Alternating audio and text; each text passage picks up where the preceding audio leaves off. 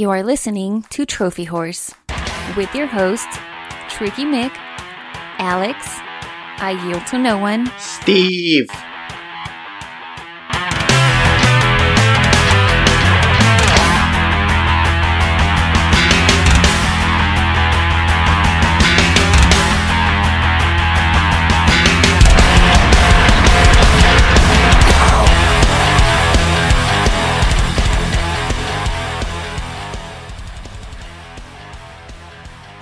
Hello, everybody, and welcome to Trophy Horrors. This is episode 324. I'm your host, Tricky Mick. Alongside with me, the man, the myth, the legend. He's Alex. I am just not even hours, maybe an hour away from another platinum trophy. All right, well, I'm sure we'll get into that in a minute. As I said last week, we cannot bring the Awesome for a couple weeks because Yield is moving into his new home. And unfortunately, this week, we are not going to be able to bring the Master of the Dual Screens, but we are going to bring back somebody we had on last week, and that's one of the writers on Proven Gamer, Roberto. Greetings and salutations, everyone. All right, Roberto, I hope you don't have to work as early as you did last Monday after recording late with us. As a matter of fact, Mondays I don't have to do that, so that which is fantastic. I was hoping to stay up anyway. It's just Tuesdays and Wednesdays I got to do my 5 a.m. shift lifeguarding. But tomorrow's totally normal, so which is fantastic. Yeah, this is working out for Roberto, because actually when I reached out to him to be on the episode, I said, hey, does anybody want to be on TW at 9 o'clock? He interpreted TW mean tomorrow, so he thought we were going to record tomorrow night. So this actually works out, because I told him, I said, are you ready to go? He's like, wait, it's tonight? This works out. Yeah. You have no idea. This is great. Plus, well, now, now I'm more awake, and I can, stay up until at least, let's say, midnight or 1 and get some last hours of gaming in for the weekend before the weekend's officially over. So this is great. Yeah. In any case, let's go around the table with the trophies. Yeah, I just realized, because I did the agenda late, a little behind the scenes. Yesterday was Extra Life, and I did that for 25 hours. Went to sleep, woke up, and totally forgot we had to record today. Mm-hmm. So I threw the agenda together, and I forgot to update the trophies. So I hope you guys have yours, because I'm looking on the PlayStation app for mine. And I am level 33, total trophies of 8,353 with 77 platinums. And I'm level Alex? 29 with 6,355 trophies and a platinum count of 93 platinums in 92 games. All right, and Roberto? 10,350 total trophies, 31 platinums, and 380 gold, 1,658 silver, 3,281 bronze, a level 34. Sid is level 26, total trophies of 5,639 with 72 platinums. Steven is level 14, total trophies of 1,755 with 4 platinums. Yield is level 25, total trophies of 4,800 with 72 platinums. Chances are he probably has more trophies, but with no internet, he can't sync them up. So, Alex, you said you're hours away from getting another platinum. What are you playing?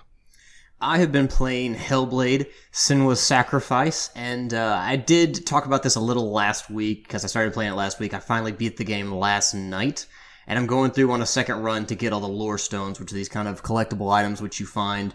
They're basically just like little audio clips narrated and basically telling the lore of the game, the history of it, and just kind of give you a little bit extra, like what's going on in the world and what's going on in the game. A little bit of understory, kind of like you would hear from the audio logs in BioShock or something like that. So I like the game still quite a bit. I think it's a really good game that I would still recommend to people. I was a little disappointed with the final boss fights to end the game, but as far as the rest of the game, I feel it's very varied. I think the combat is simplistic but fun. I think that the imagining of the underworld they have is really spectacular and just kind of really outside the box. Because once you get later in the game, it's more like the hellish, awful underworld that you would expect. But early on in the game, it's a lot more kind of what you'd expect to see when the Earth has been retaken by nature, like in, say, The Last of Us or like Uncharted or something like that. Well, specifically The Last of Us, where it's basically just ruins and trees and everything, and just there's a lot more vegetation than you'd imagine. So the game's kind of your requirements throughout the game change as you're working your way to Helheim. And one of the coolest things about this game is the kind of psychosis that the game will tell you at the beginning. They actually consulted with experts on psychosis and mental health experts to help make the game, to kind of make sure that they got it right. And because as you're going throughout the game, you hear voices talking to Senua in her head, voices saying, hey, this is dangerous, turn around, basically like hesitations that they kind of happen in our head, or, the strength that we find, the inner strength. Like, you hear all of that within our head, and everything you see, kind of the manifestations of that psychosis that happen throughout the game. So the game is really fun. It's really novel, and I like it a lot. And I feel like I've said before that Ninja Theory does not get enough credit for how good of a developer they are.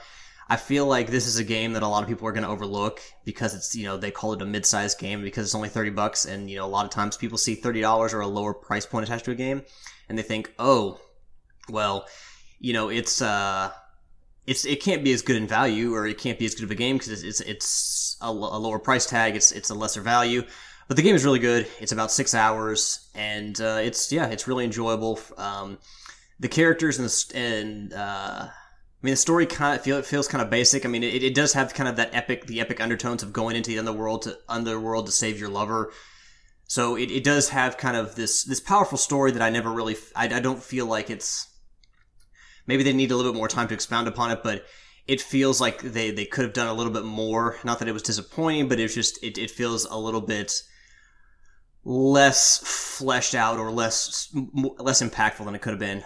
The characters, part of that is the characters, because it's really kind of, even though you play as Senua the entire time and you're kind of going through these trials with her, you don't really form, at least I didn't, an attachment with her, as you would say like Monkey and Trip, who were in Enslaved Odyssey of the West, which was another game by Ninja Theory.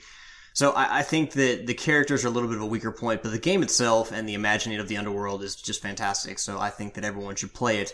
And like I said, it's a pretty easy platinum. So, you can get through, I think all of the trophies except for one are story based. So you'll get all the trophies but one guaranteed through one run. So, and you can just go mop up, all the collectibles carry over. So you can just play it again and mop up what you didn't get before.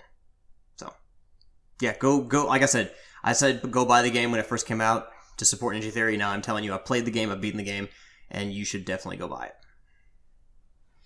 All right, Roberto? Okay, so I got an interesting two recent games that have synced up. First one comes from on behalf of Evolve PR. Thank you guys. Their connection from PAX. They sent, so it's a game called Mud Runner, a Spin Tires game. Spin Tires is a long-running racing truck video game franchise. It's like kind of a truck simulator. So Mud Runners takes the concepts established in that franchise and puts you into the Russian or Siberian tundra of mud, wilderness, trees, rain, and tasks you with driving a variety of trucks, military trucks in particular, across this terrain to complete simple objectives.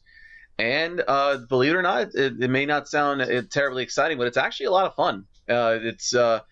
I kind of looked at this game visually. It looks stunning.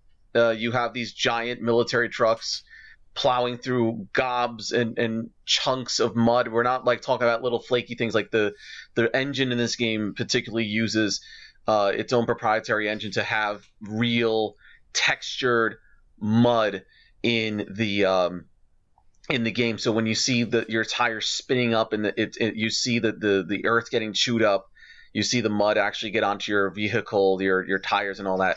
And also, of course, it doesn't just visually look pretty interesting. It's also on a technical level pretty impressive. You'll feel the weight of your vehicle from the controller. You'll feel the added weight of your cargo. You'll have to compensate for different terrains because there's like the regular mud, because there's mud. Then there's like the mud that if you were to walk in, you'd get stuck. Then there's like, and it's like on the surface of water. Then there's like parks or open fields. They look like dry land, and they have like mud underneath them. So if you like to get dirty in mud, this is like your game. But it was I woke up this morning and I said, let me just give it a shot. And I wound up playing the game for about 3 hours because I was like, wow, this is actually kind of addicting. So the objectives are simple, grab a trailer or repair a truck, but it's across like a giant level, which is kind of like an open world map. You have to make your own paths, cut through if you can, plow some trees down.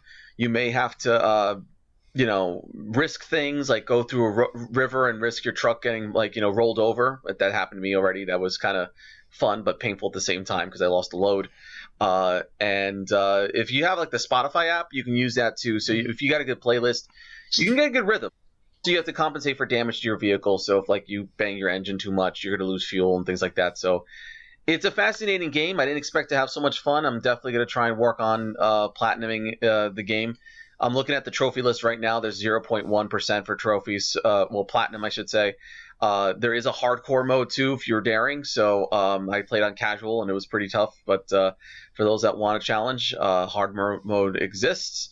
And it's so far it's fun. I'd have to say if you're looking for a different driving experience, something a little more realistic but not terribly realistic, that is your thing. Mud Runner or Spin Tires game. And then lastly, I'll be quick on this one.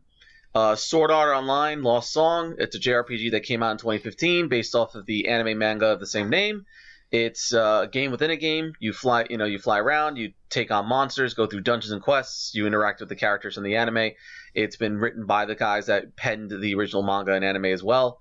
The game came out 2 years ago, but I kind of been getting into JRPGs lately, so I got the hold of it, and it's pretty good. It's really neat. And there are people still playing online, surprisingly. I actually created a public room and went through a couple dungeons with some people. So, so it's pretty good. This is also part of Hollow Realization, another Sword Art Online game, and then Fatal Bullet, which comes out early next year. And yeah, that wraps it up. All right, and I'm going to keep it quick because I've only been playing one game, and that's Assassin's Creed Origins. I played that pretty much the entire 25 hours yesterday. I'm getting deep into it, but I'm getting sidetracked on side missions a lot. I try to knock out all the side missions before I do any of the main missions. I'm liking it a lot. It's frustrating at times just because a little bit of a spoiler, but I'm not really spoiling anything. You get to, once you kill one of your first targets, it then sets a group of people after you that you could be just walking the countryside and all of a sudden you get attacked by these people out of nowhere. And they're all incredibly hard. And the one thing I do like about it is even after they kill you, if you get their leader down to half health, next time you see him, he starts at half health. So over the times you will find him and then eventually you will kill him. Sometimes they just hang out, and you can sneak up on them and do a surprise attack. But, yeah, getting sidetracked in side missions. There's so much stuff to do in there. Like, not only there's question marks on the map that you can go up to, and depending on, it could be a collectible. It could be an outpost that you have to take down. It could be anything. So, it's really good. Alex, I can't wait for you to start playing it. I think you'd really like it. Didn't you say that you were going to get the Horizon Zero Dawn Platinum during Extra Life? I did. And I'm going to address that. That was the next thing I was going to address. Because it was pointed out to me that I had stated that I was going to get 5 Platinums during Extra Life. Which, when I said it, was my full intention and plan. But I didn't prepare myself for it, so there was no way that I was going to be able to do it. So with that, I just abandoned that plan halfway through and said I'm not even going to try. That's one you'll never get, ever. The only thing I have to do in Horizon is finish those hunting grounds. That's it. That's the only thing I have to do in Horizon. So, at least you're playing Horizon. I haven't even started yet. Well, good news is Steven started last night. He took over the Extra Life stream on the PG page at about 10 o'clock, and then he played it until the second 2 o'clock because the clock's set back an hour. Well, I guess it's technically the first 2 o'clock because at 1:59 the next minute was 1 o'clock again. So clarification, he played for 4 hours. So he did pretty good. Says he likes it. It's his style of game. And then I asked him, I said, does this make it your game of the year over Mario and Zelda? And he didn't quite give an answer, but he did say this is more of his cup of tea than Zelda is. And he hadn't played Mario yet, so he wasn't able to make that judgment. But I will never get over the way you say Mario. It's Mario. It's me. It's a Mario. Yeah, you did not say it like that. You said Mario. Mario, same thing. Yeah, back in school they said that because there was Wario. They used to say Mario, so it used to be Wario. That's how it's supposed to be pronounced. But that was like third grade. But no, it's Wario and Mario for me. What do you really call it? New Jersey dialect, or accent. Yeah. That's right. I'll say Louisville. Uh-huh. Louisville. There you go. Yeah, well, I'm from here, so I should know how to say it. I do want to tack on from my earlier Hellblade discussion. I do want to tack on one thing, and then we can go on. I do want to say that even though I think that the story is not impactful as it could be, given the subject matter, and I think that, aside from the main protagonist, that there's really not a lot of characters there to bolster her. Because a lot of times a character is great because of the things that happen to him or her, or because of the characters that surround him or her. But the ending that Ninja Theory did for this game, I like it. I don't like it because it's like a super happy Disney ending, but I like it because it makes sense with what's going on in the game, and it feels like the Last of Us, the ending to The Last of Us, where it feels real, where it feels like, people may not like the ending, some people may not agree, some people may like it, some people may not. But given the context of the game, what's going on, it feels real, and it feels like a good direction to take the ending. I don't want to go too far into it or say too much because I don't want to spoil anything. But I like the ending and the way they handled it. I thought it was really good, and I think that it kept with the spirit of the game. So, all right. With that being said, let's dive into our topics, gentlemen. Yes. First topic we have is PlayStation 4 has shipped 67.5 million. Now, as we do this topics, I always like to make sure we're distinguishing. This is shipped, not sold to consumers. When you say they sold 67.5 million, that means 67.5 million consoles are out in the wild. This just means 67.5 have been shipped to stores, and they're sitting somewhere in the wild right now, whether that be at home or still on the store shelf. So thoughts on that?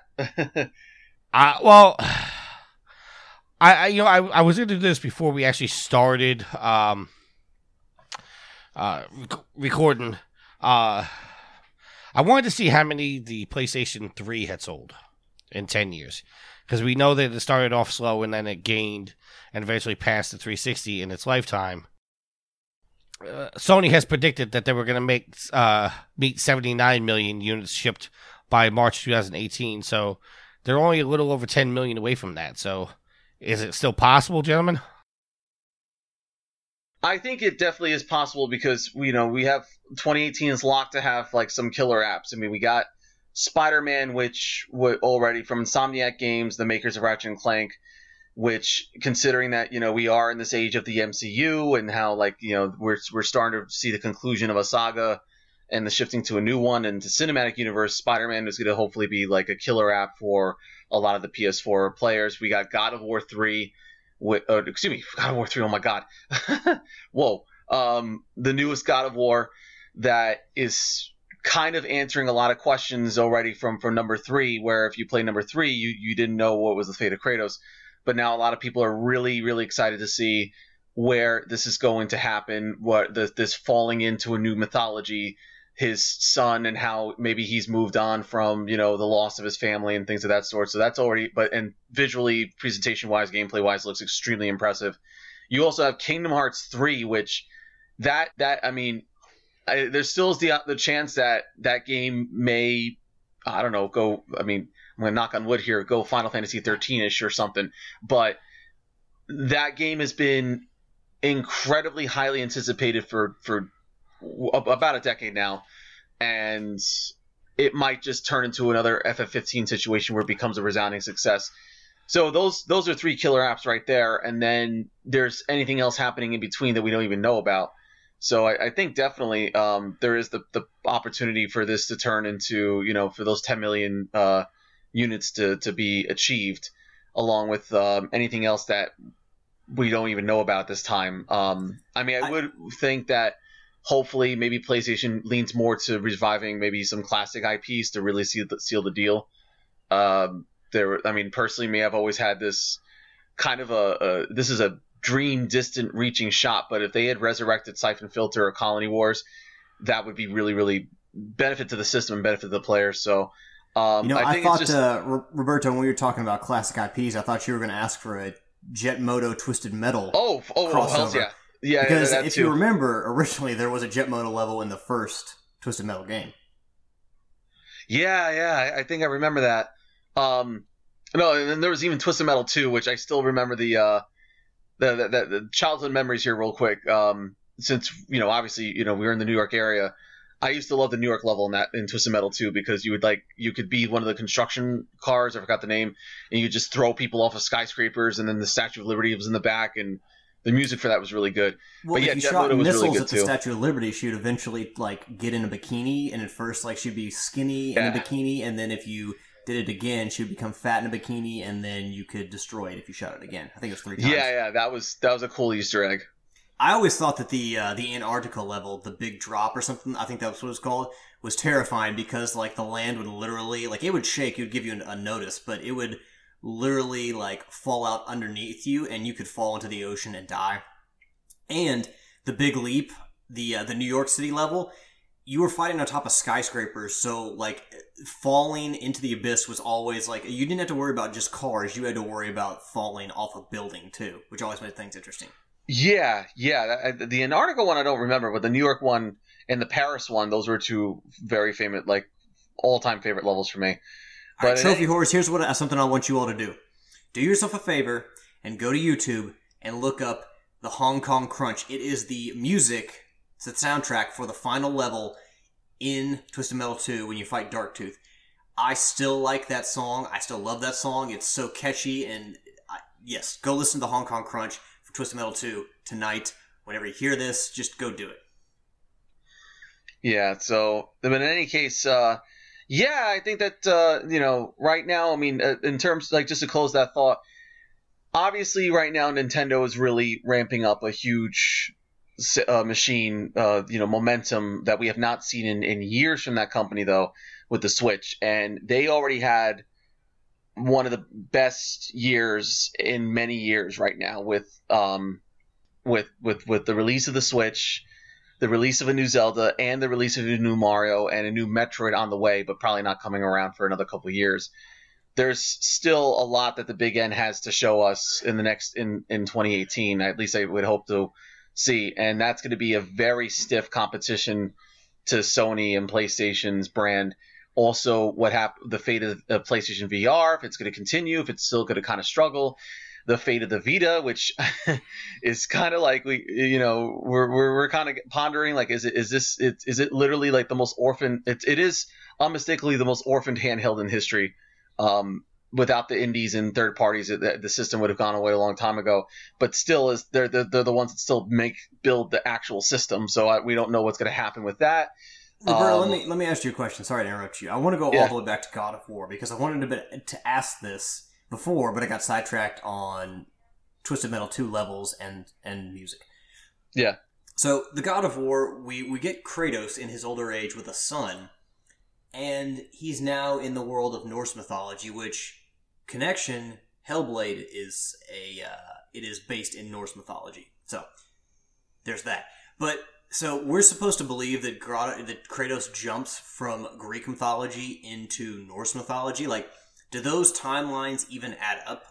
And you may not know this, but it's a point that I think is worth bearing or keeping in mind because Yeah, it may be cool to like see Kratos within Norse mythology, but you still have this overarching universe that you're now saying that Greek mythology is now tied to Norse mythology, and I've never thought about things that way. Like, does that not seem just a bit ridiculous? There was a lot of BTS from I think from like or interviews that revealed that that Kratos literally falls into Norse mythology. If you remember God of War and Greek mythology, the world is as it's depicted in Greece. It's not like a planet. It's a plane of existence, and there's of course and as you saw in God of War, even God of War Ascension, massive beings fought blood and spilling their blood and being throughout the cosmos, which helped form the world. And then the Titans and the Greek gods fought a never-ending war for thousands of years that helped lay the who would be the supreme rulers of humankind. And of course the Greek gods won. So this existence has happened, and Kratos obviously was the entropy, the destroyer of worlds, in his pursuit of vengeance against Zeus.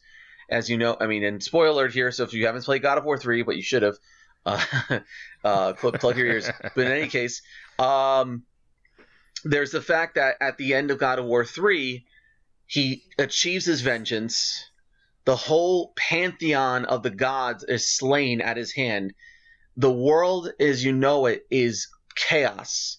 When he killed Poseidon, the seas rose and became torturous and turmoil. When he killed Helios, the sun was blotted from the sky, and a darkness fell across the land. When he killed, there was a woman in the garden, I forgot her name. The plants died, and disease and festered. The only one who talking about, because Demeter is the goddess of the harvest, but she was never she never crossed paths with Kratos, did she? No, she did. She was kind of bitter and kind of spiteful at Kratos, and then Kratos just breaks her neck. Are you sure you're not thinking of Hera? Wasn't that Hera? Yeah. Oh, yeah. Okay, that was because Hera. That was in the Garden Maze. The Garden Maze, yeah. He meets up with Aphrodite. He kills most the pantheon of the gods, but he's not killed Aphrodite or Demeter, and I don't think Dionysus either. I think Dionysus is still alive. Right. But the point being is he basically takes out all the main ones. He takes out, Poseidon, Hades. They're the first two to go in that game, and Hermes and Hera and then Zeus. So he takes out about everyone. Right. So that now, this world is ended, and as you know, he sacrifices himself at the end to make sure that Athena doesn't just continue the damn circle again, because she takes that blade. She's just going to create another pantheon, and the same bullshit's going to continue. So he decides to sacrifice himself, and in doing so, he releases the secret weapon that Athena had hidden in Pandora's box, and that was hope. So, and as you know, the final cutaway shot is a trail of blood over a cliff.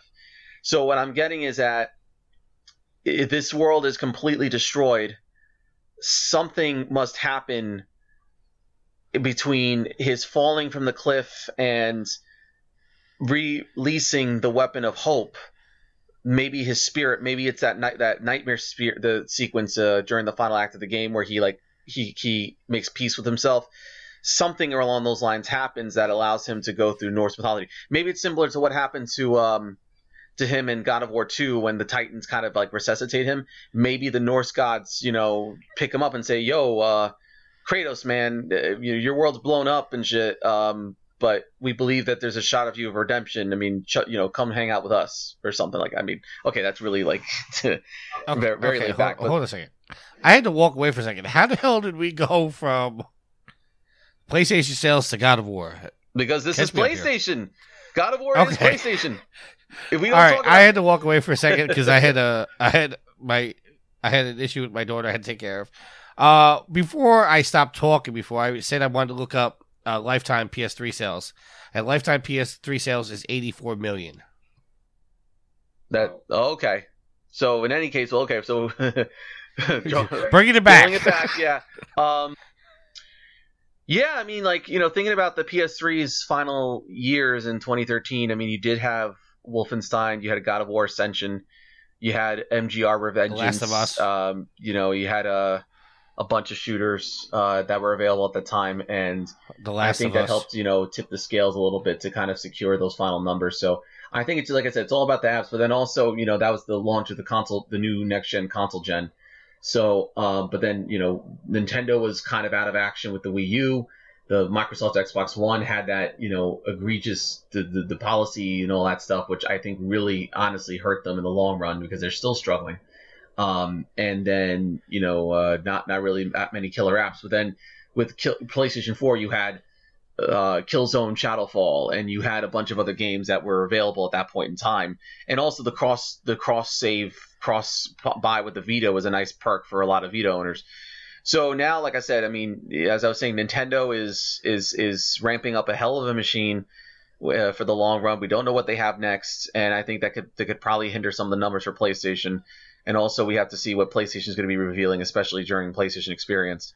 But yeah, I mean, there's no such thing as bad competition. Competition breeds creation, and you just got to keep up at it. So, all right, yeah, there we go. Okay, thoughts concluded. Let's get back on track fully here. Yeah.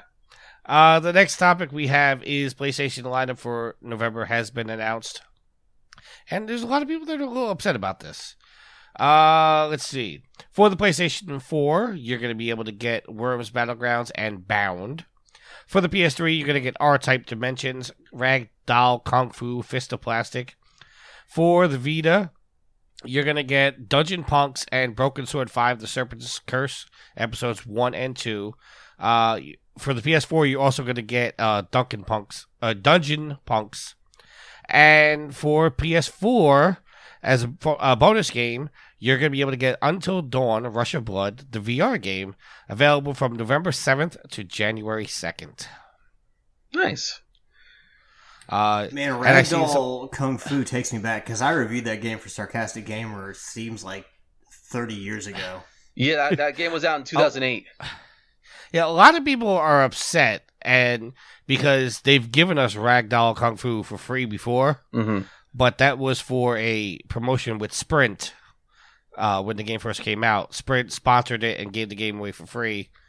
And then when the sponsorship was up, they charged for the game. I don't know what your review said, Alex, but it could not have been that good of a review. I had some fun with that game. As I remember, it was not a great game, but there were some charm to it that I really liked. It had some charm, some cool things about it, but overall, it was not a game that I would think that you would want to spend a ton of time with. Because I think I did get 100% of the trophies, but I wouldn't. Yeah, don't find your PS3 and plug it back in just for that game. Do you remember what score you gave it? No, I do not. Because the whole thing about SG when we tried to figure out how to do review scores was everyone talked about a number, an out of 10 or an out of 5 review scale. And, I think we switched back and forth, and then we went from, like, review scores to, like, forget it or rent it or buy it, like that kind of scale. Like, it just, I can't remember, how exactly we had, the system that we had in place at that time, because it changed over time, because we tried to figure out, numbered reviews aren't the best way to do it, so we're going to try to do it another way, so... Yeah, I tried to do the buy, pass, or rent review on Proven Gamer, and I got told they wanted to give it scores. Now we give scores on Proven Gamer. All right, the next bit of news we have is Resogun developer Housemarque abandons shoot-'em-ups genre after poor sales. That one breaks my heart. Sorry. Fitness Studio Housemarque, maker of modern classic shoot-'ems as Resogun and Nex Machina, is moving away from developing arcade games due to poor sales. Before I keep reading, listeners, I got a stuffy nose, so that's why I keep stumbling my words. Not that I don't do that every single week as it is. That's why he sounds like a Muppet. But that's why I sound a little different this week. Housemarque CEO and co-founder Ilari... why do I try to pronounce names? Kuchigin spoke about the decision to move away from the genre they love, regardless of the game's quality, and a letter to fans. Quote, Despite critical success and numerous awards, our games just haven't sold in significant numbers. While some of them have reached a massive audience due to free game offerings across various digital sales channels, this unfortunately doesn't help pay for our development, which gets costly for high production quality. While the genre has always held a special place in our hearts, the industry is moving towards multiplayer experiences with strong, robust communities, and it's time for Housemarque to move forward with the industry. Looking ahead for our next projects, we're exploring something totally different from what you might expect from us. We believe this will lead to creation of even more engaging gaming experiences. I don't know why I said exercises. Our core values remain the same: gameplay first with first-class execution. We're really excited about our new projects and look forward to unveiling our first game from the new era of Housemarque. Now, Alex, I'm going to go to you because you are a big fan of the Housemarque games. How do you feel about all this? Yeah, I do. You know, they're known a lot for their shoot 'em ups, their arcade shoot 'em ups like Resogun and Super Stardust. So, you know, it's sad for me to hear that this company that does a certain game type so well is having to, you know, move on to something else, not because necessarily they want to, but because they have to evolve with the industry. I think they should be able to make whatever games they want and still continue to do to be successful, especially since their games are always of high quality. Like I said before, I can always go back to Resogun and play it again and again and again. And Outland is one of my favorite games from the PlayStation 3. And Outland was a platformer that kind of mixed the whole Ikaruga color-based puzzle solving and combat into the gameplay. And that was a really cool game. And they also did Dead Nation on PlayStation 3, which is a hard as fuck game. It was intense, but it was a zombie shooter, twin stick shooter. They did Outland. All of their games are just quality, and it sucks that they feel like they have to do this to evolve with the industry. On the other hand, it will be nice to see what they transition to, what kind of new things we can expect from them, because I think the article that you had shared had said that, I think it's from IGN, had said that they were working on this new game that steps away from the arcade style for over a year now, so it's pretty deep in development. But I don't like the idea that they feel like they have to go to multiplayer experiences. Not that those are necessarily a bad thing, but it's kind of sucks that the whole world is just focused more, especially after Visceral getting shut down in recent weeks, and everyone questioning, well, are we moving away from single player games? It kind of sucks that Housemarque is now moving away from arcade shooters and moving to multiplayer experiences where they feel like they have to go in order to be profitable. Like that's not a good thing. You know, it'll be good to see them do something different, but I want them to make the games they want to make as opposed to the games they feel like they have to make in order to keep the doors open. Yeah, that's kind of my thought process right there too. I played a lot of their stuff and have immensely enjoyed everything. Like there's not really a bad Housemarque game when you think about it. They are very dedicated to their craft. They make everything very lovingly with a lot of passion, and they make sure that it's a great overall gameplay experience for gamers of all types, whether you're a hardcore gamer, casual, anything like that.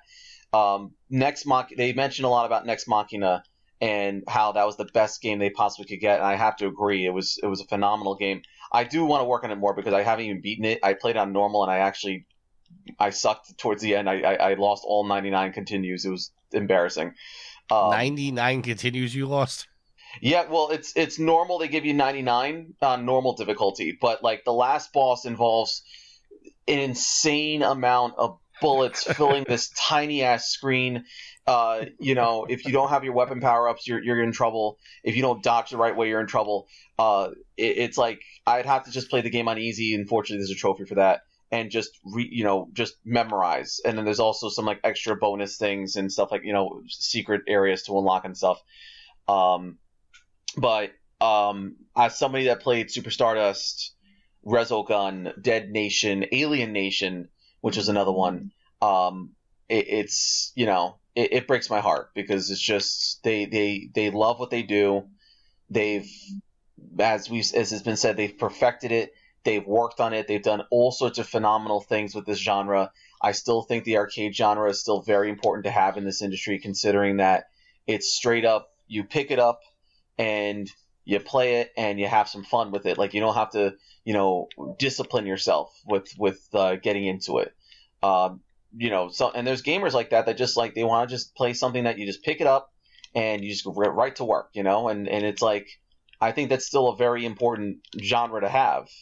Not everybody wants to get into like a multiplayer bout and just spend dozens of hours and all that, and especially now we might be at a bad precedent here that when you think about Middle of Earth, Shadow of War, and Star Wars Battlefront and all that, we might be looking at games, even single player games and arcade games, being more of a service, and so there's a lot of that going on, and pardon me, my parents had to walk in there when I told them I was podcasting, so that was embarrassing. Oh, that's why. Darn those parents! There. Oh my gosh, yeah. I do want to say that if you think about it, Housemarque has made a ton of games, because another game they've made recently and released, Matterfall, was mentioned in the article, but we didn't mention it yet. And Housemarque, like I said, they've made a ton of games, but most people probably don't know who they are or what they've done. They're not really a household name, which you figure at this point, since they've developed for 2 generations, high quality games that that are games that feel new, but they also touch on nostalgia. Like they should be more respected than they are. They were respected in the industry, but I feel like because they have to go to a multiplayer, they have to join the rush for multiplayer gaming, I feel like they don't get enough respect for what they've done, and most people probably don't realize or even know who they are, and that's stupid. Right. I mean, sometimes I was thinking about this week, like would it have helped if the game was multi-platform, if the game had been released on Nintendo Switch and Xbox, would it have really, and even, I mean, I think it's on PC, would it have really made it any kind of a difference for everybody? And sometimes I kind of want to say possibly. I mean, you have had a wider range of audience, but then the production cost probably would have still been high anyway, because then you had to, create a game for several different operating systems. And on the other hand, it probably wouldn't have, because of the fact that it is a genre that not everybody's into now, with considering that it's, as we said before, it's a genre where you pick it up and you play, and once you figure it out, granted the game's really hard, so it's going to take you a long time to figure it out. It's, that's it, versus a game that's more of a service where you can just keep going back to it over and over again, and keep leveling up and unlocking things. But I mean, I do agree absolutely, because Nex Machina, I mean, just starting with that, like that, you can tell that is an evolution of games, the genre, and so much more. I mean, as you know, in case no one knows, the game was made in conjunction with famed game designer Eugene Jarvis, who was responsible for the twin stick control functions and other functions for games like Smash TV, a personal favorite from the SNES era. Robotron 2084, which is a game that effectively revolutionized arcade everything, really. And then also Berserk with a K and a Z. Okay, Berserk, yeah, of course it has a K. The Berserk part, that's a Z, so not to be confused with the anime of the same name. But you feel with the intensity, the gameplay, the music, it really kind of just evolves what this kind of genre is all about. And it's just a blast to see that passion in there. And then even like other games like Alien Nation, Dead Nation, what they were able to do with those game mechanics. It's a lot of fun to see what they were able to do reinventing. Like Dead Nation came around the time everybody was into zombies, and I kind of saw it and I was like, okay, this is cool. Then I started playing and I'm like, wow, this is great. And it was available on the PS3, the Vita, and I think they re-released it on the PS4. Alien Nation was neat because it it was a twin stick type of deal, and you could work with other people and stuff. Once again, a very hard game, but once it sinks its teeth into you, you just don't want to let it go. I am excited for whatever that comes next. The problem is it going to be? We don't know what it's going to be, and is it going to be a shooter, like a first-person shooter? Is it going to be an action game? Is it going to be a platformer? Is it going to be some kind of an adventure that they hire voice actors and all sorts of other things? Is it going to be neither of those? Is it going to be one of those card-based microtransaction, mobile games or whatever. Like when you play like Asphalt 8 on your mobile device, and it's like, okay, you race now, you must wait 20 minutes to race again. If you'd like to race now, please pay $5. Like, we don't know, and it's intimidating to think what could happen. But the good news, at least, is like from the article I read on GameIndustry.biz, nobody's getting laid off, so that's a silver lining. So they still have 50 people working at the studio. I guess they're going to consolidate, considering, and just, hopefully strike the gold that they need, that they deserve, in the next bout. And who knows, maybe, they could return back to the genre once they get their feet together, their feet back on the ground and everything's together, and they can just, keep cracking at it later on down the line. So that's always a possibility too. But yeah, so we'll have to see what happens next with that. All right, because we got to move on. Because Roberto, I love listening to you talk, but you do get long-winded, sir.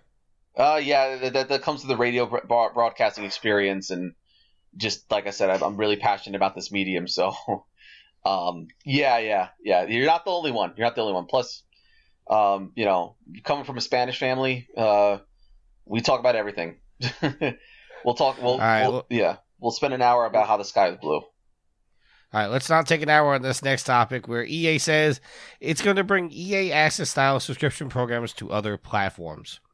EA revealed that its plans to expand subscription services like EA Access and PC's Origin Access to, quote, other platforms, end quote, although it doesn't specify exactly what they'd be. Speaking on an EA earnings call, as transcribed by Seeking Alpha, CEO Andrew Wilson discussed the success of existing subscription services before revealing its future plans. Quote, our subscription services like EA Access and Origin Access are bringing more players from across our network to join in. Our subscription player base continues to grow, and you should expect us to continue driving this model to more platforms going forward. End quote. Wilson went on to explain the significance of the subscription model to EA, explaining that because of its live service games such as FIFA, Madden, and the upcoming Star Wars Battlefront 2, players will download their games included in the package before paying more to play them down the line. Quote, the one thing that's often lost when we have this conversation is that unlike linear media, the subscription fee paid is not the total value of what a player might expend as they enjoy the games they play inside the subscription. And so we believe long-term, while it may take us some years to facilitate that at some kind of scale that we expect to evolve into, in the same way the digital music and digital movies have evolved, the upside of interactive entertainment industry is uncapped by the virtue of the value of live services that are born inside of a subscription, end quote. The rise of the kinds of microtransactions that Wilson is talking about have been the subject of recent controversy around the issue. Not at least EA shut down virtual games and pivoted single-player game to a live service model. EA CFO Blake Jorgensen added that the existing services will likely be expanded too. Quote, we've been doing a lot of work on Origin Access and EA Access. As Andrew mentioned, you'll most likely see those on other platforms, and you'll most likely see additional content coming to those subscriptions and some exciting things to come there. But we believe it's very important way. We believe that that's a very important way for more consumers to enjoy more games over time at a very reasonable price, end quote. The Access services currently offer a vault of free-to-download EA games, as well as discounts and early access for new titles in return for a monthly payment. Now, I don't have any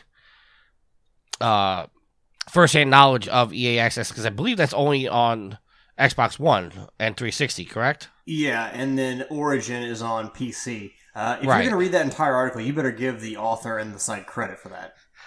Yes, it does come from IGN, and the author is Joe Screbbles. Thank you. So yeah, I mean, Access, from what I understand, I don't have access to the service, but from what I understand, it gives you early access to certain games, it gives you discounts, and it also allows you to play certain games, download games for free for a monthly fee. So just a subscription service for EA games.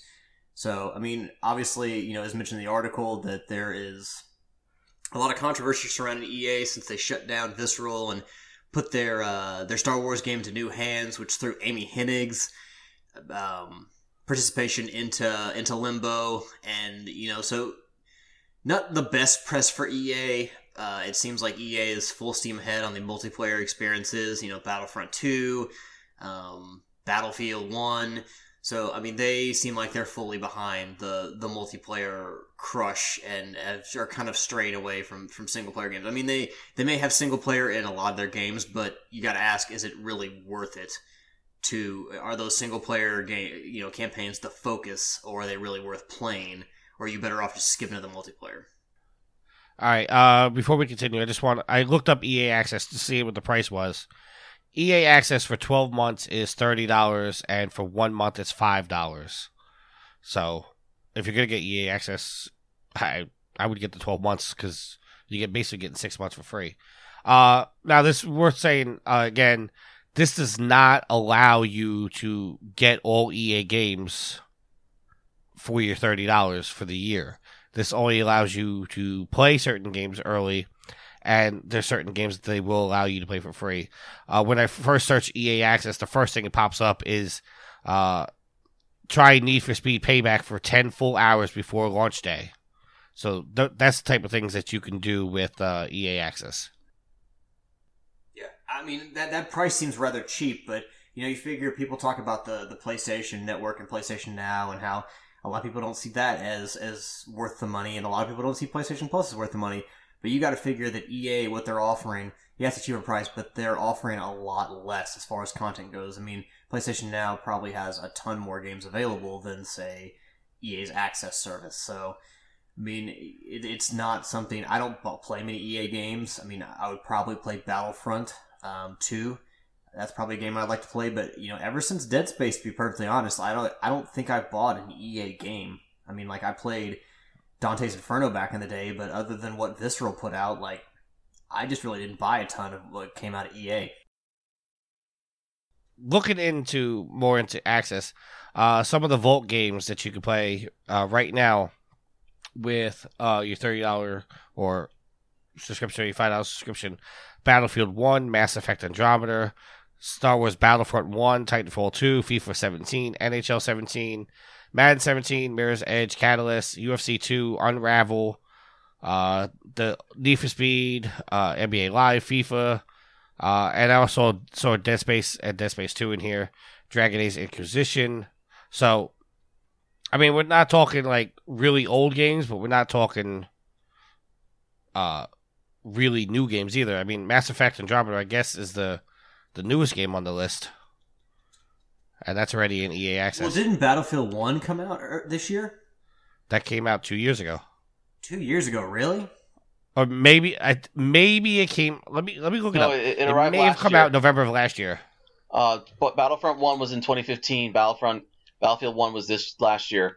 They did release like a Game of the Year edition for Battlefield 1 this year, though. I actually saw it in the GameStop last night, and I was going to pick it up, but it's 85 gigs, and I have I got no space on my hard drive no more. Ain't nobody got Mass time Effect for that. Andromeda just came out. It came out this year, didn't it?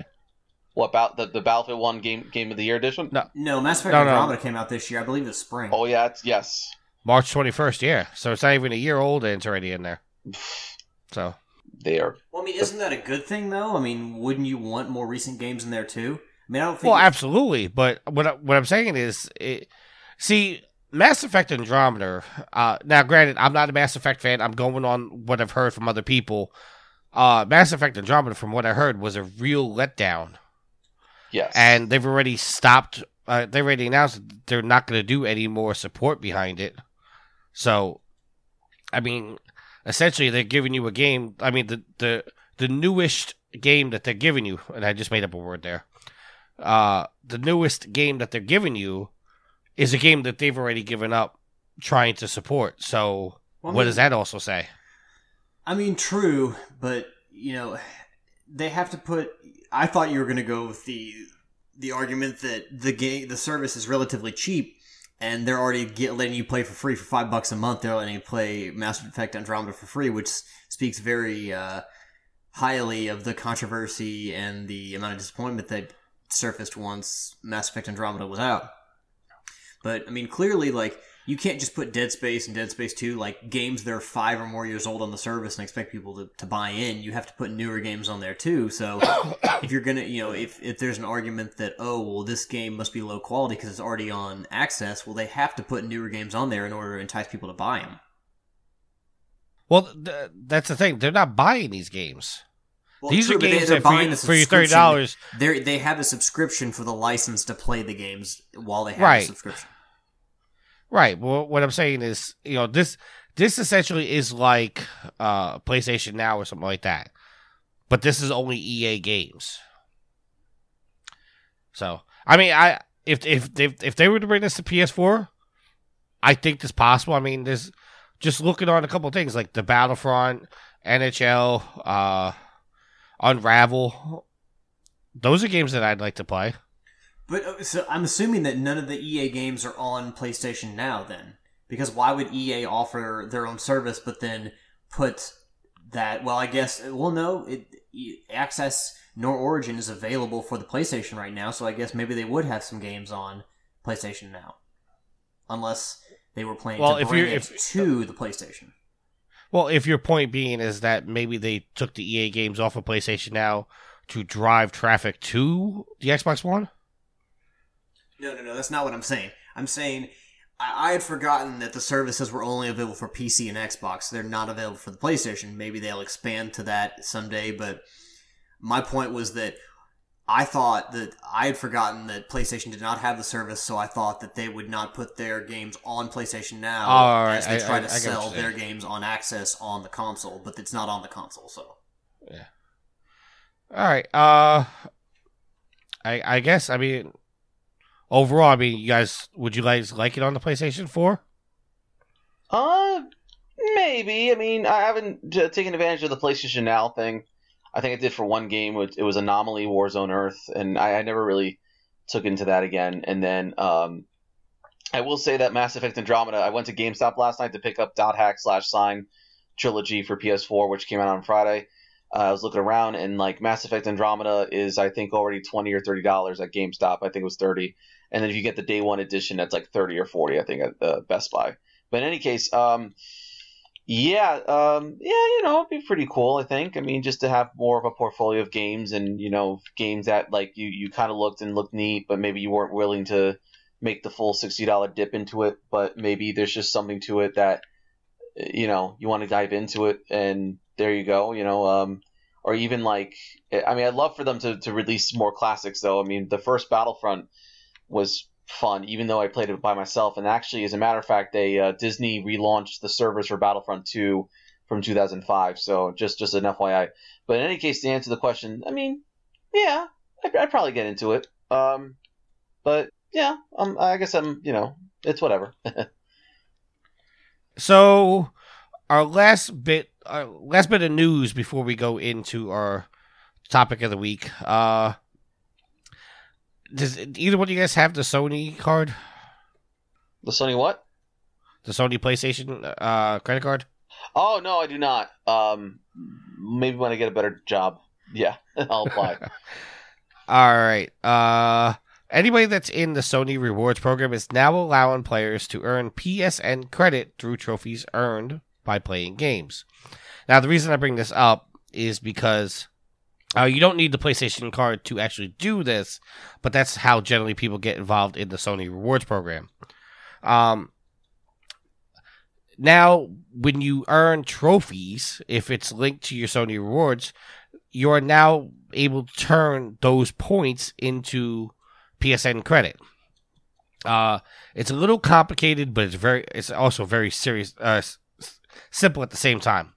Sony Rewards members can now collect points as they earn in-game trophies. It's complicated, but it's simple? It's complicated to explain, but when you really look at it, it's very simple to understand. What I'm about to say is going to sound very complicated, but when you actually look into it, it explains itself. I know, sometimes, Alex, I say things and it doesn't totally make sense. I want to say that I tried to sign up for Sony Rewards.com. I tried to sign up on there and then link it to my PSN account. So I could actually, like, in the future, like, if I'm playing a game and it's like, okay, well, this game was okay, but I'm not super proud of the platinum, yeah, I'll turn it in for some points to put towards something else. All right, Super but that's frustrating because I got so many errors and, like, dead-end pages trying to first register for Sony Rewards and then also, like, link my PSN account, which I can't do still because it just sends me to an error page. So, like, this is... getting the same thing. Yeah. But that's also because everybody's trying to sign up for this right now. Yeah, but how... Was it just announced today? No, it was announced a week ago, but, well, you know. That shouldn't be a problem then. Like, there should not be enough traffic on a Sunday night, me trying on a Sunday night to sign up for this thing, to shut down the servers or something. All right, let me get into this. Sony Rewards will now collect points as you earn in-game trophies. These points can then be used towards credit towards new games or credit on the PSN account. The program will include silver, gold, and platinum trophies. 100 silver trophies will count as 100 points, or basically 1 point per trophy. 25 gold trophies equals 250 points, so basically 25 points. No. I don't know, I'm not doing my math right here. And 10 platinum trophies will give players 1,000 points. 1,000 points equal $10 in PSN credit. So any combination to get you up to 1,000 points gives you $10 in PSN credit. However, the rules... Are you done? However, there are some rules to the program. Previous trophies earned from before joining the program will not count. The program is only for the United States, and if you go to provengamer.com and click on the article, you can click it within there to have you directly linked to the program. So, Roberto, all those trophies you collected, I know. should have signed up for Sony Rewards first. Yeah, because like a lot of those platinums, I mean, I gotta tell you, like they were work, but they were worth it. I still remember. I mean, real quick story. Medal of Honor 2010 multiplayer trophy, forward fired support, Hemland Valley, April 2011. It was a hell of a fight. I was in the rush mode. I was on the American side, and you had the one trophy required you to get the highest tier forward operating kill streak, and that means you had to kill a lot of people. So, oh my god! I mean, I died twice, and then starting at like one of the parts of the map is it's rush mode. I just started slaughtering everybody. I called in airstrike, drone airstrike, close air support, a Gatling gun run. Then my screen turned black and white because somebody shot me and I was almost dead. I ran for my freaking life across the map. Then I grabbed my M4 carbine. I just emptied an entire clip into this jerk. Then he died. Then I started getting more kill streaks. Then I got more kill streaks. Then I had the Tomahawk cruise missile, which was the highest thing. And I was like, oh man, Roberto, you know, if you die right now, you're going to lose that. And then you got to start all over again. You're not going to get this other chance. And I like ran to some rock in the middle of that map. And I dropped the hammer, and I just blew everybody apart in that team, and I got the trophy, and I won't ever forget that. So it's a little unfortunate that it's not going to pass over, because because of that I platinumed it. Now, you know, even if you want to, you can't because it's an online trophy. So, but man, that was holy shit. But in any case, yeah. So it's a little bittersweet. They're not going to be retroactive. Not that, you know, I mean, well. Somebody actually went back on the math and looked up Raw Dog, who actually holds the record right now for the most trophies. If you took all the trophies he's previously unlocked and did the math into this program, he'd have about $1,200 in PSN credit. Wow. That's still pretty good, though. Yeah, but you have over, I think it's 200,000 trophies, and... You also got to figure that a lot of those are bronzes, and bronze don't count for anything. Oh yeah, true.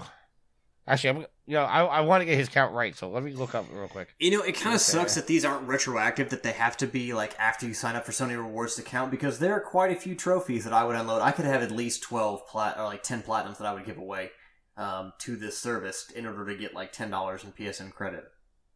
So, I mean, here's the thing though. Like, if you do that, if you turn all those in, like, are you left with all the bronzes, and the trophy, like, percentage completion, like, goes back down to whatever it is, and you just have the bronzes. Correct? Oh, I'm sorry, say that again. So if you turn in the platinums and the silvers and the golds for these games, you're just left with the bronzes. So your completion percentage is going to go down to like 32% No, or no. whatever it is. It's going to go down to whatever. No. Because that was going to be my point that I was going to make in a second. You are not turning in your trophies. The trophies are not coming off of your account. It's just giving you credit for unlocking them. So if you wanted to take, let's just say, Horizon Zero Dawn, if they were all silver, gold, and the platinum, and you want to turn all those in, it doesn't remove the platinum from your PSN account.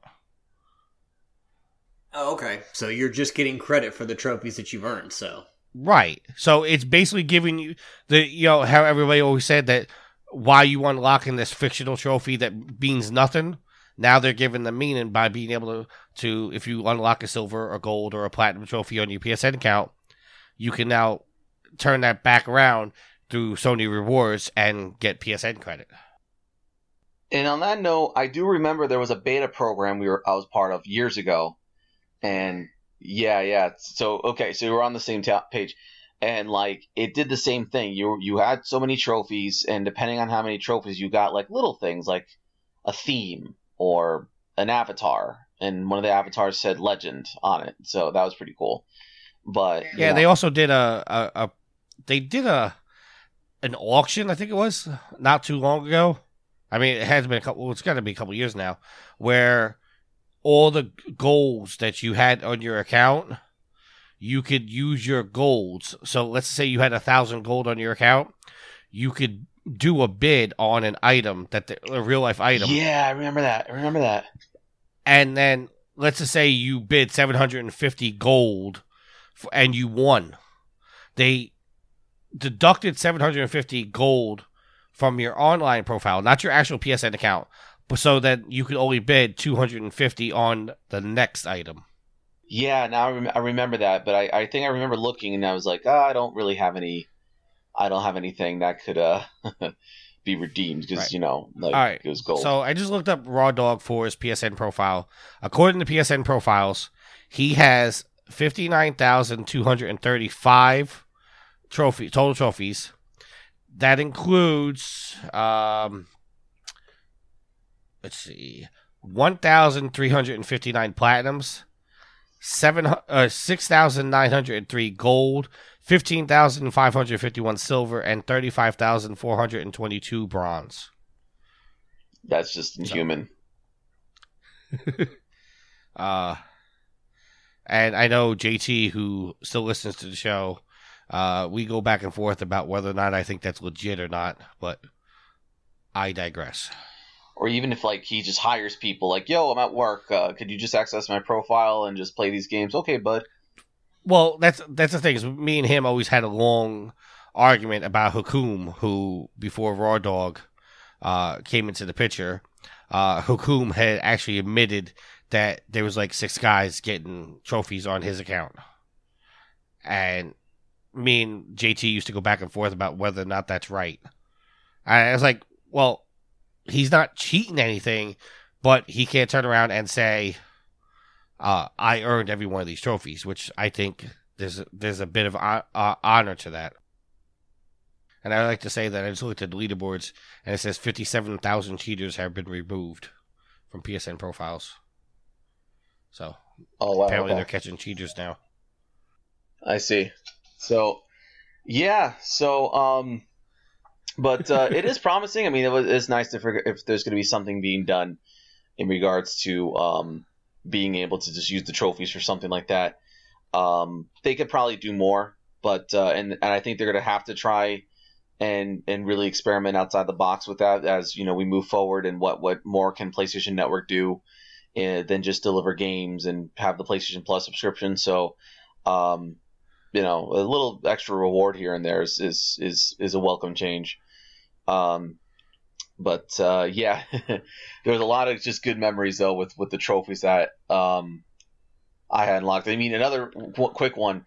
There was actually a James Bond video game based on Quantum of Solace, and I know everyone hates that one, but the game was actually kind of fun. It was you ran around just shooting things, and then the multiplayer was really tacked on. It was like a modified Call of Duty, but you could just run around and shoot things. One of my favorites was Golden Gun mode, and that was that was my first real online shooter experience. I actually remember everyone getting mad at me because in Golden Gun mode you get the golden gun, and you have to shoot everybody with the golden gun, which fires explosive rounds, and nobody could touch me. So at the end of the match, there was like, shit, Roberto, Vector Man 88, shit, fuck. Like, everyone's all mad. I'm like, what?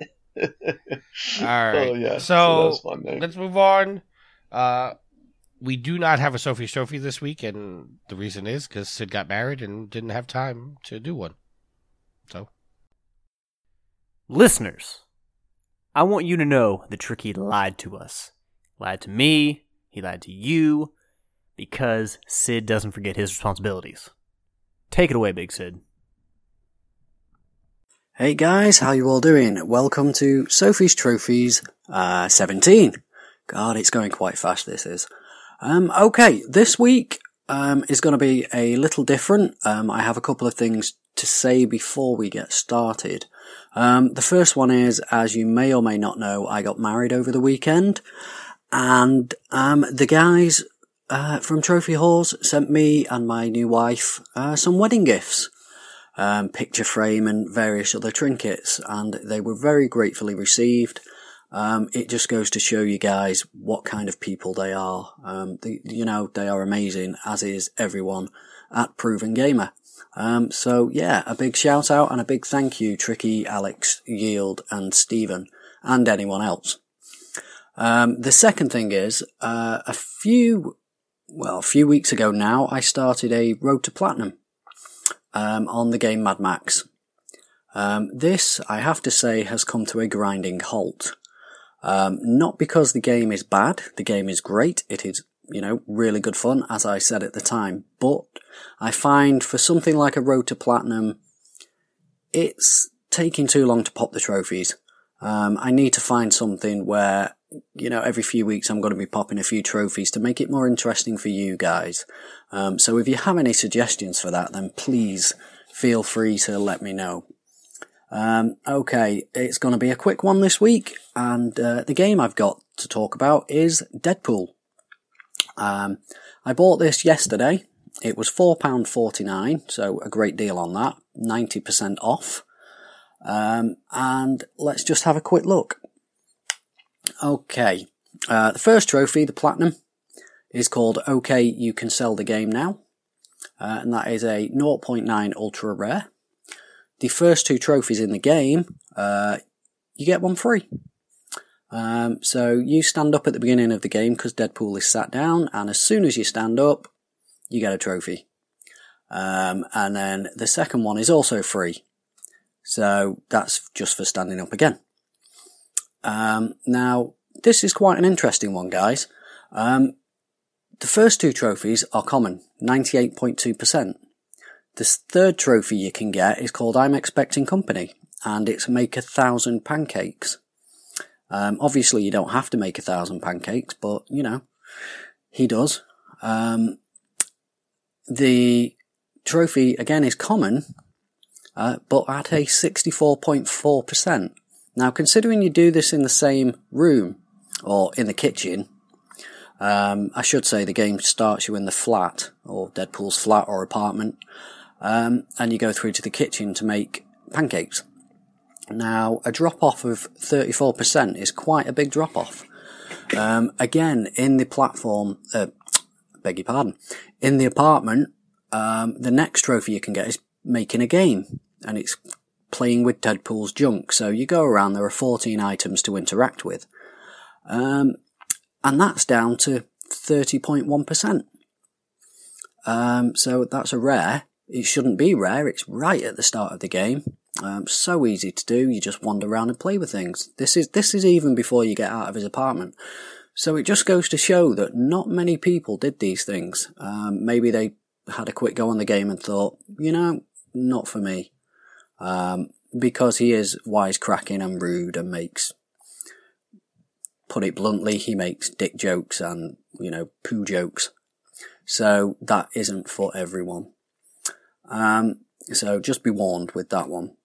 The next one I got was in the lobby, comboing your dudes. This is the first level of the game.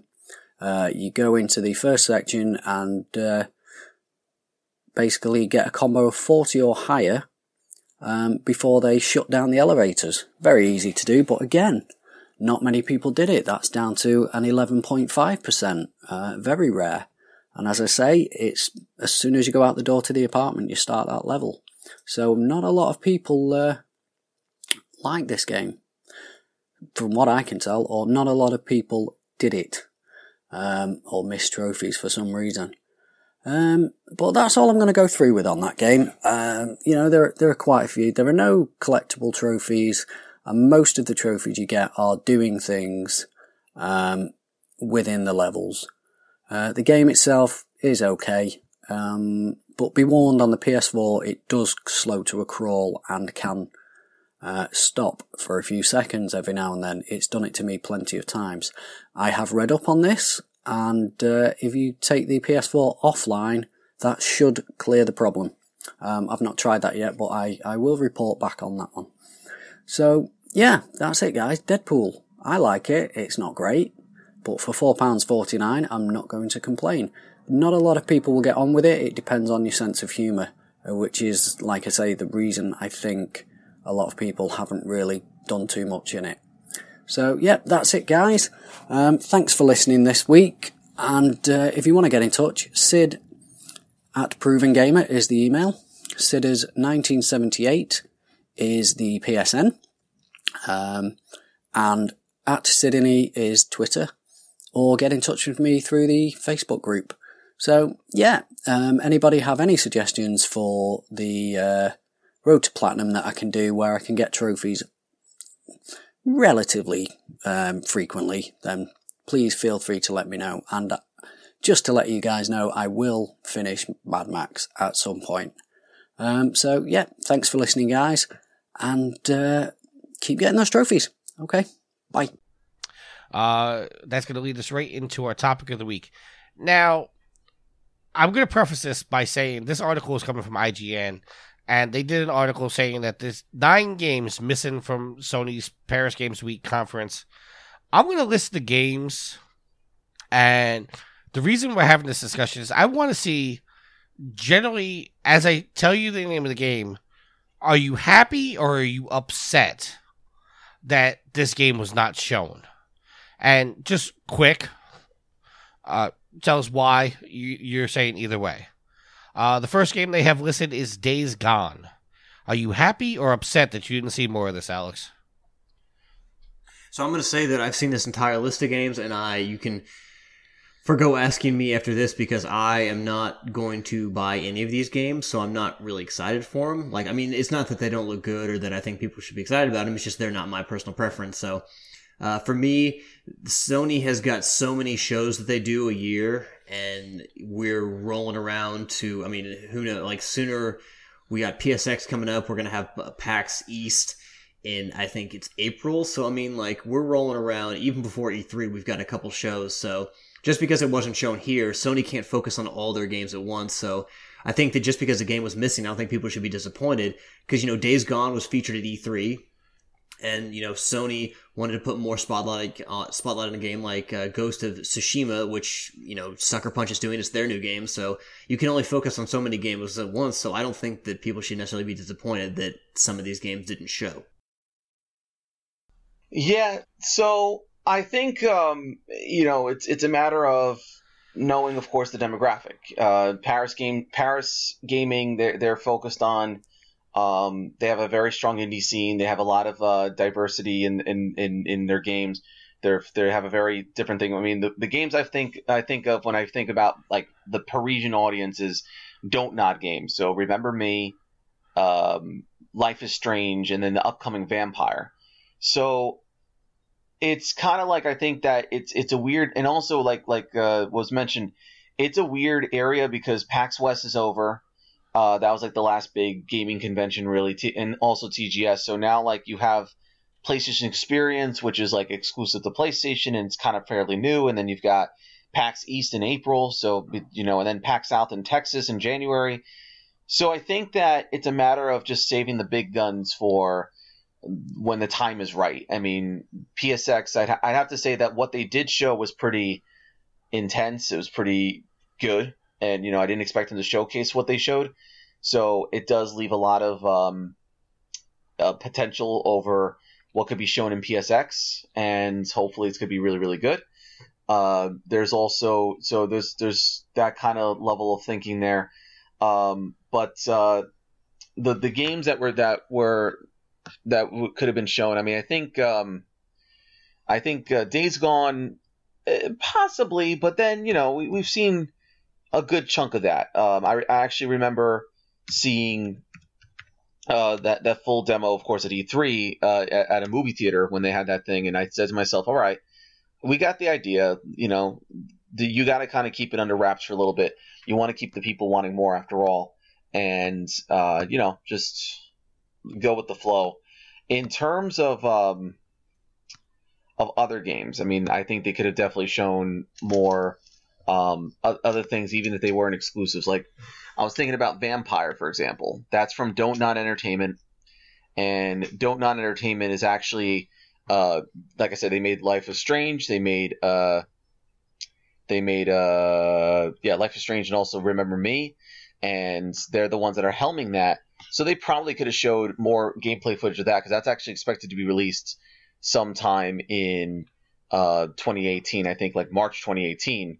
And that particular game is really neat because you're actually a doctor, then you get infected by the virus that's plaguing the city, you start turning into a vampire. And then from that, you have to decide, do you want to just finish off your victims and become like a demon of the night?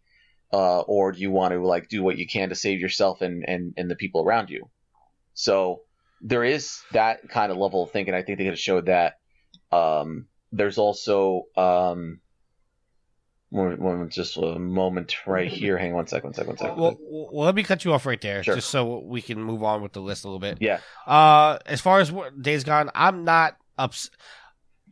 Like Alex, I'm gonna just make a blanket statement about some of these games. Some of these games I don't give a shit about at all, but some of these games I really don't care that they didn't show it to us, because as much as I hunger, if that's the right word, to see more of a game, I'm actually happier when I don't get to see more of the game, because I like to see the game firsthand when I'm playing it. And like the big thing about movie trailers now is like, should we watch movie trailers for movies that we're really interested in? Because movie trailers wind up spoiling a part of the game, or excuse me, other part of the movie. So I like this. I want to see more Days Gone, but I'm happy we're not, because I'd be more happy to get a release date so I could go media blackout. Well, it also takes time to make the trailer and select the slice of gameplay that you show in a trailer or teaser, like, say, at E3 during their presentation. So you got to wonder if, you know, given what we saw at E3, if they would simply just show the same thing again at Paris Games Week. So you have to wonder, you know, how much time they have to kind of, you know, make these presentations and decide what's going up there. Because you don't want to see, you know, it doesn't do any good to see the same gameplay you saw, you know, 3 or 4 months ago. That's true too. All right, the next game on the list is Dreams. I'm just gonna say right off the top, I'm not interested in Dreams at all. So I'm happy I didn't see that. It would have been pretty cool. I mean, I like what they're trying to do, but we haven't seen that in a while, so we don't know what the hell. It could be a completely overhauled game at this point. I mean, I like that, you know, they were trying to rethink immersion and puzzle solving, though. So I mean, but then again, there's not too much to go on. So like, it would have been cool to see it, you know. The next game on the list is Death Stranding. We still don't know what the hell that game is either. Here's the thing, okay? I really... You guys know how much I love the Metal Gear franchise and how much I respect I have for Hideo Kojima. I'm worried about this game. Not that I don't think it's going to be awesome. Not that I don't think it's going to be spectacular. I'm just worried about Kojima being off his quote-unquote Konami leash Like some of these things we've seen in these trailers so far, it's a little disturbing. Right, baby in the middle of like an oil fields, Wales. Right. Viggo Mortensen now. Oh, not Viggo Mortensen, with the other guy. You know what I'm talking about? The guy who was Hannibal or whatever. And soldiers and stuff. And it's just, you have to wonder: is it a nightmare? Is it a dream? Is this is the unhinging a good thing or a bad thing? There could be the fact that he's trying to make the game he's always wanted to make. But is it something so bizarre it's going to make Suda51 be like, yo, what, this guy went off his chain? So yeah, I mean, we still don't know what that is. I'm thinking PSX, there's going to probably more than likely be something to kind of explain what the hell's going on. But once again, we have to wait and see. All right, the next game on the list is Wild. What is that? Okay, moving on. Yeah. The next game is Red Dead Redemption 2. Was I disappointed we didn't actually see any gameplay from Red Dead? Yes. Am I worried? No, because generally Rockstar doesn't show much of their games at conferences, so I'm not worried about that at all. I'd like to see some gameplay, but I'm not worried about it at all. Yeah, I mean, I think we're already sold on what's going to happen next. Once again, I think PSX will probably reveal more, especially if it's really set for a spring 2018 release. Which also could be maybe May if spring counts for May. But we'll definitely get our gameplay footage beforehand, whether it's at PAX East or PAX South, anything like that. The next two games on the list, excuse me. The next two games on the list that I'm going to mention, I'm going to list together because they're both coming from basically the same studio, is Final Fantasy VII Remake and Kingdom Hearts 3. Neither one of these games do I want to see anything from until it's ready to go. It takes Square Enix an incredibly long time to do their games. I just like to see them on the shelves. I don't need to see any more. We basically know what we're going to get in Final Fantasy VII Remake. It's the exact same game that we've had before, just redone. And I'd like to just see the beauty when I'm playing it. And Kingdom Hearts 3, I just want to play it. Yeah, same. I mean, I'll tell you, I'll keep it short because I'm very deeply passionate about Kingdom Hearts. But it's like I'm ready. I am ready to go. I reinstalled the entire original whatever, the HD 1.5, 2.5. I definitely want to try and work on that now, with knowing that we have a release window. The Toy Story trailer from before at D23 just made my jaw drop. And made me call my best friend and be like, yo, check this out now. Like, we grew up with this franchise, so it's kind of feeling a little bewildering that we are actually getting it. We are getting the game soon. If anything, I would like them to show. I'd like to believe this would be a lot of worlds. They could probably show a few more trailers showcasing worlds. I mean, I'm hoping for Atlantis Lost Empire world, but I think right now, once again, keep it under wraps. And as for FF7, I don't need to see other worlds. I want to play the game and let the worlds come as a surprise. True, that too. Yeah, that's like kind of it's like the bittersweet there, like the polarizing there.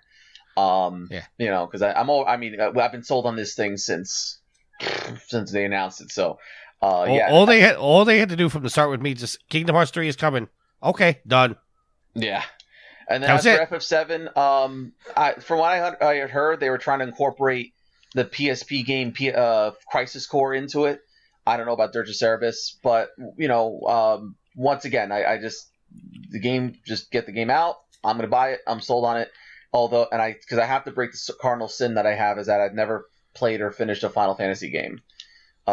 Which is kind of like something you don't do if you're a PlayStation loyalist. You're supposed to. That's just like me. I've never played a Final Fantasy game. Right. But you haven't started one. That's the point. I mean, and then I do remember playing FF7 when I was a kid, but I rented it, but I didn't know what the hell I was doing because it was like the turn-based strategy and stuff, and I kind of got turned off by it.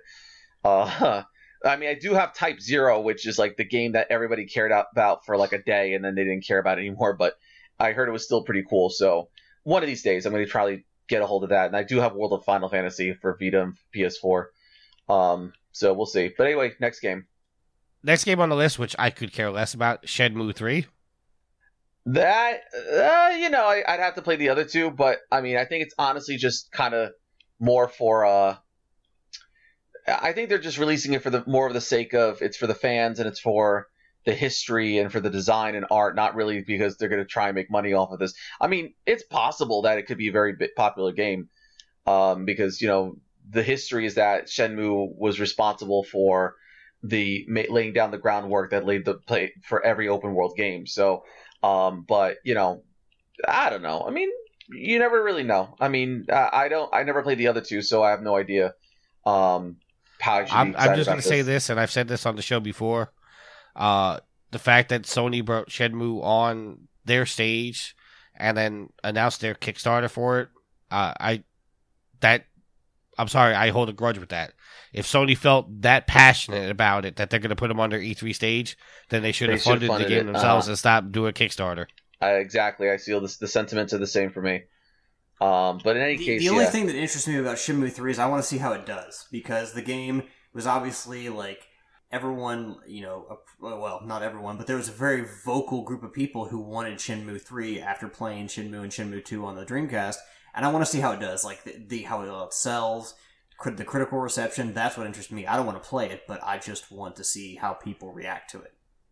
Well, they at least got 6 million in sales because that's how much their Kickstarter raised. Right. So yeah. All right, and the last game on the list, was not even an announced game, but a lot of people feel this way. Bloodborne 2. Yeah, I haven't played the first one. All right, then moving on. That is going to bring us to the end of our topics, but we do have some housekeeping. Let's clean this shit up. ProvenGamer.com is looking for some writers, podcasters, videos, news reports, and general always hype with the site. If you're interested in applying, go to ProvenGamer.com, click on the Help Wanted tab, and fill out the application, and I will get back to you as soon as possible. While you're there, be sure to check out all of our articles and all of our videos. Speaking of our videos, they can be found on YouTube by doing a search for Official Proving Gamer. You can also catch random streams on Twitch at twitch.tv/Proving Gamer. If you want to get a hold of us, there are several ways to get a hold of us. The first one is our phone number. That's 330-PROVEN9. That's 330-776-8369.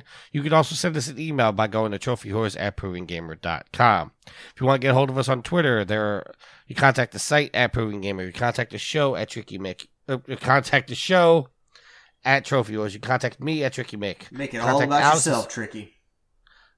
I'm sorry. I'm just trying to get through this. You can also get a hold of us on Twitter. You can contact the site at Proving Gamer. You can contact the show at Trophy Horse. You can contact me at Tricky Mick. Contact Alex at Saunders_Rex. Contact Yield at I Yield to No One. You can contact Steven at Batchild27. And Roberto, refresh my memory. How can I get a hold of you on Twitter? Twitter is at Jehuty88, JEHUTY88. It's in reference to the orbital frame from Zone of the Enders 2. And you can also get a hold of us with the SpeakPipe app that can be found on the top right of Proving Gamer and our Proving Gamer Facebook page. Just click on the thing, leave a message. It's not just necessarily for the podcasters. That's for anybody on the site.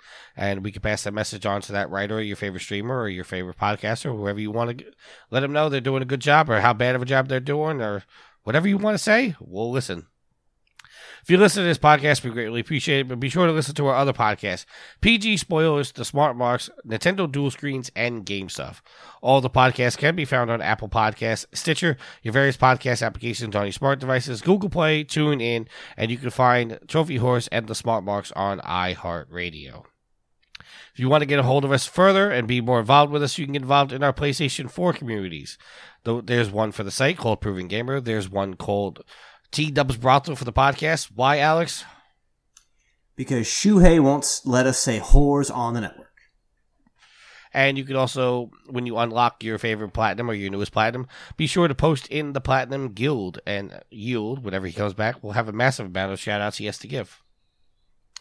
That is the end of our housekeeping, but we do have some sponsors. Our first sponsor is Extra Life. Now, Extra Life was yesterday, Alex. But people can still donate to the end of the year. So tell us how they do that with Extra Life. So you can go to extra-life.org to donate. Do not forget the hyphen, because you need it. So yeah, you can donate through the end of the year. Tricky, what is the total raise so far? I'm looking at it up. Last time I checked, it was 7.1 million. Okay. So last year it was just over 9 million. It was 9.1 million? 9.2 million. 9.2 million, okay. So a little bit more help is needed to surpass last year, because Extra Life, I believe, every year has surpassed the year before it. So this could potentially be the first year that it does not actually surpass the year before it.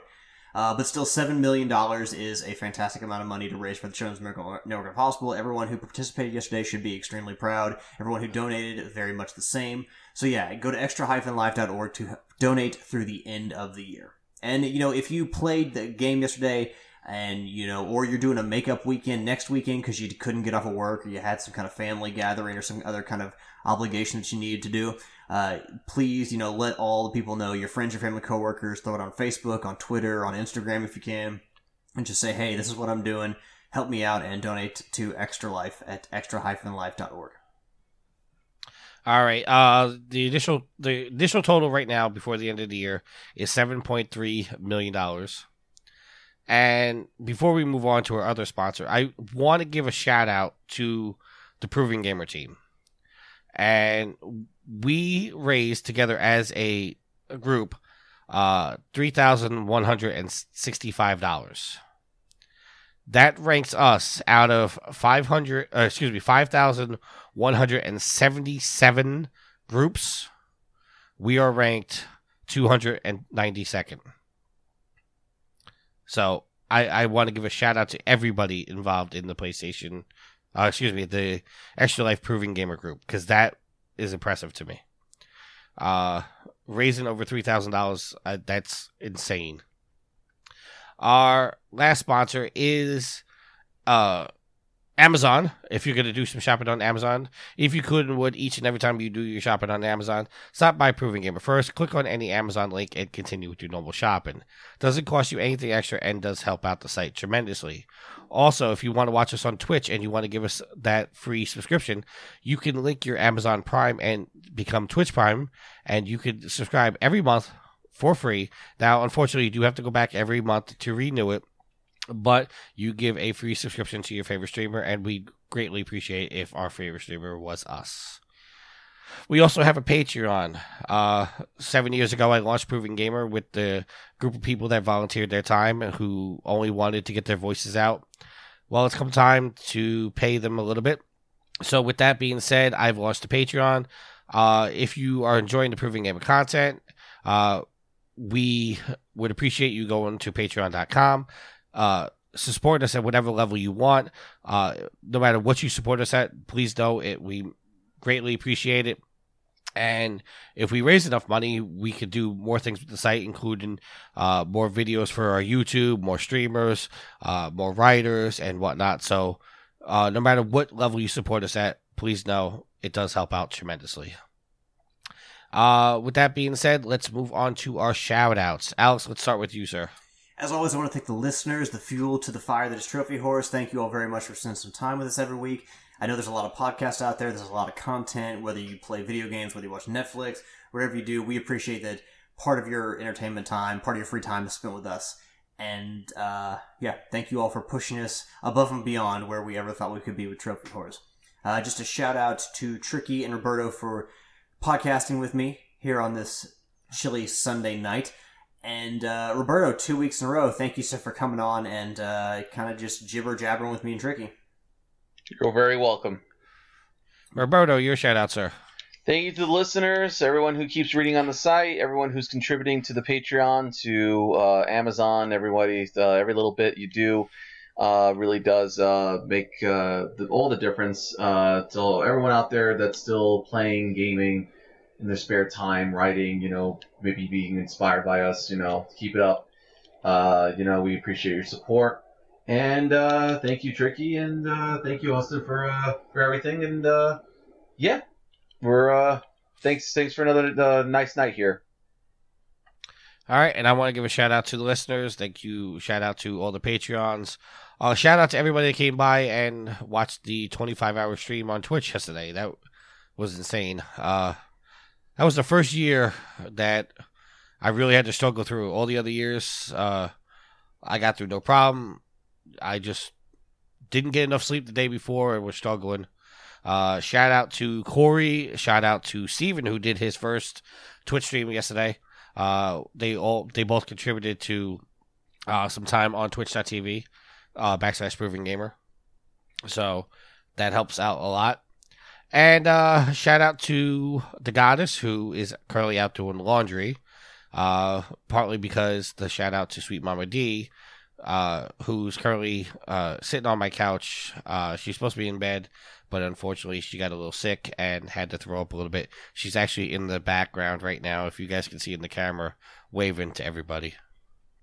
I'm sure that she loves you telling everyone that she had to throw up, because that's always the least embarrassing thing.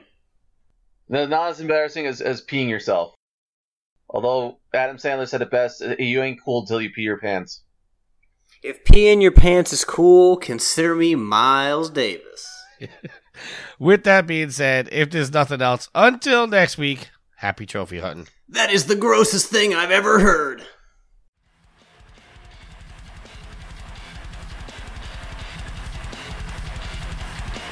Save your last words, then read on me this. Save your last words. Save your last words, then read on me this. Save your last words, then read on me this. Save your last words, then read on me this. Save your last words, then read on me this. The theme song is Venus by the band Even off their album Zenith. Permission granted by the band and 12 Stone Records. You can find them on Facebook by going to www.facebook.com/evenphilippines.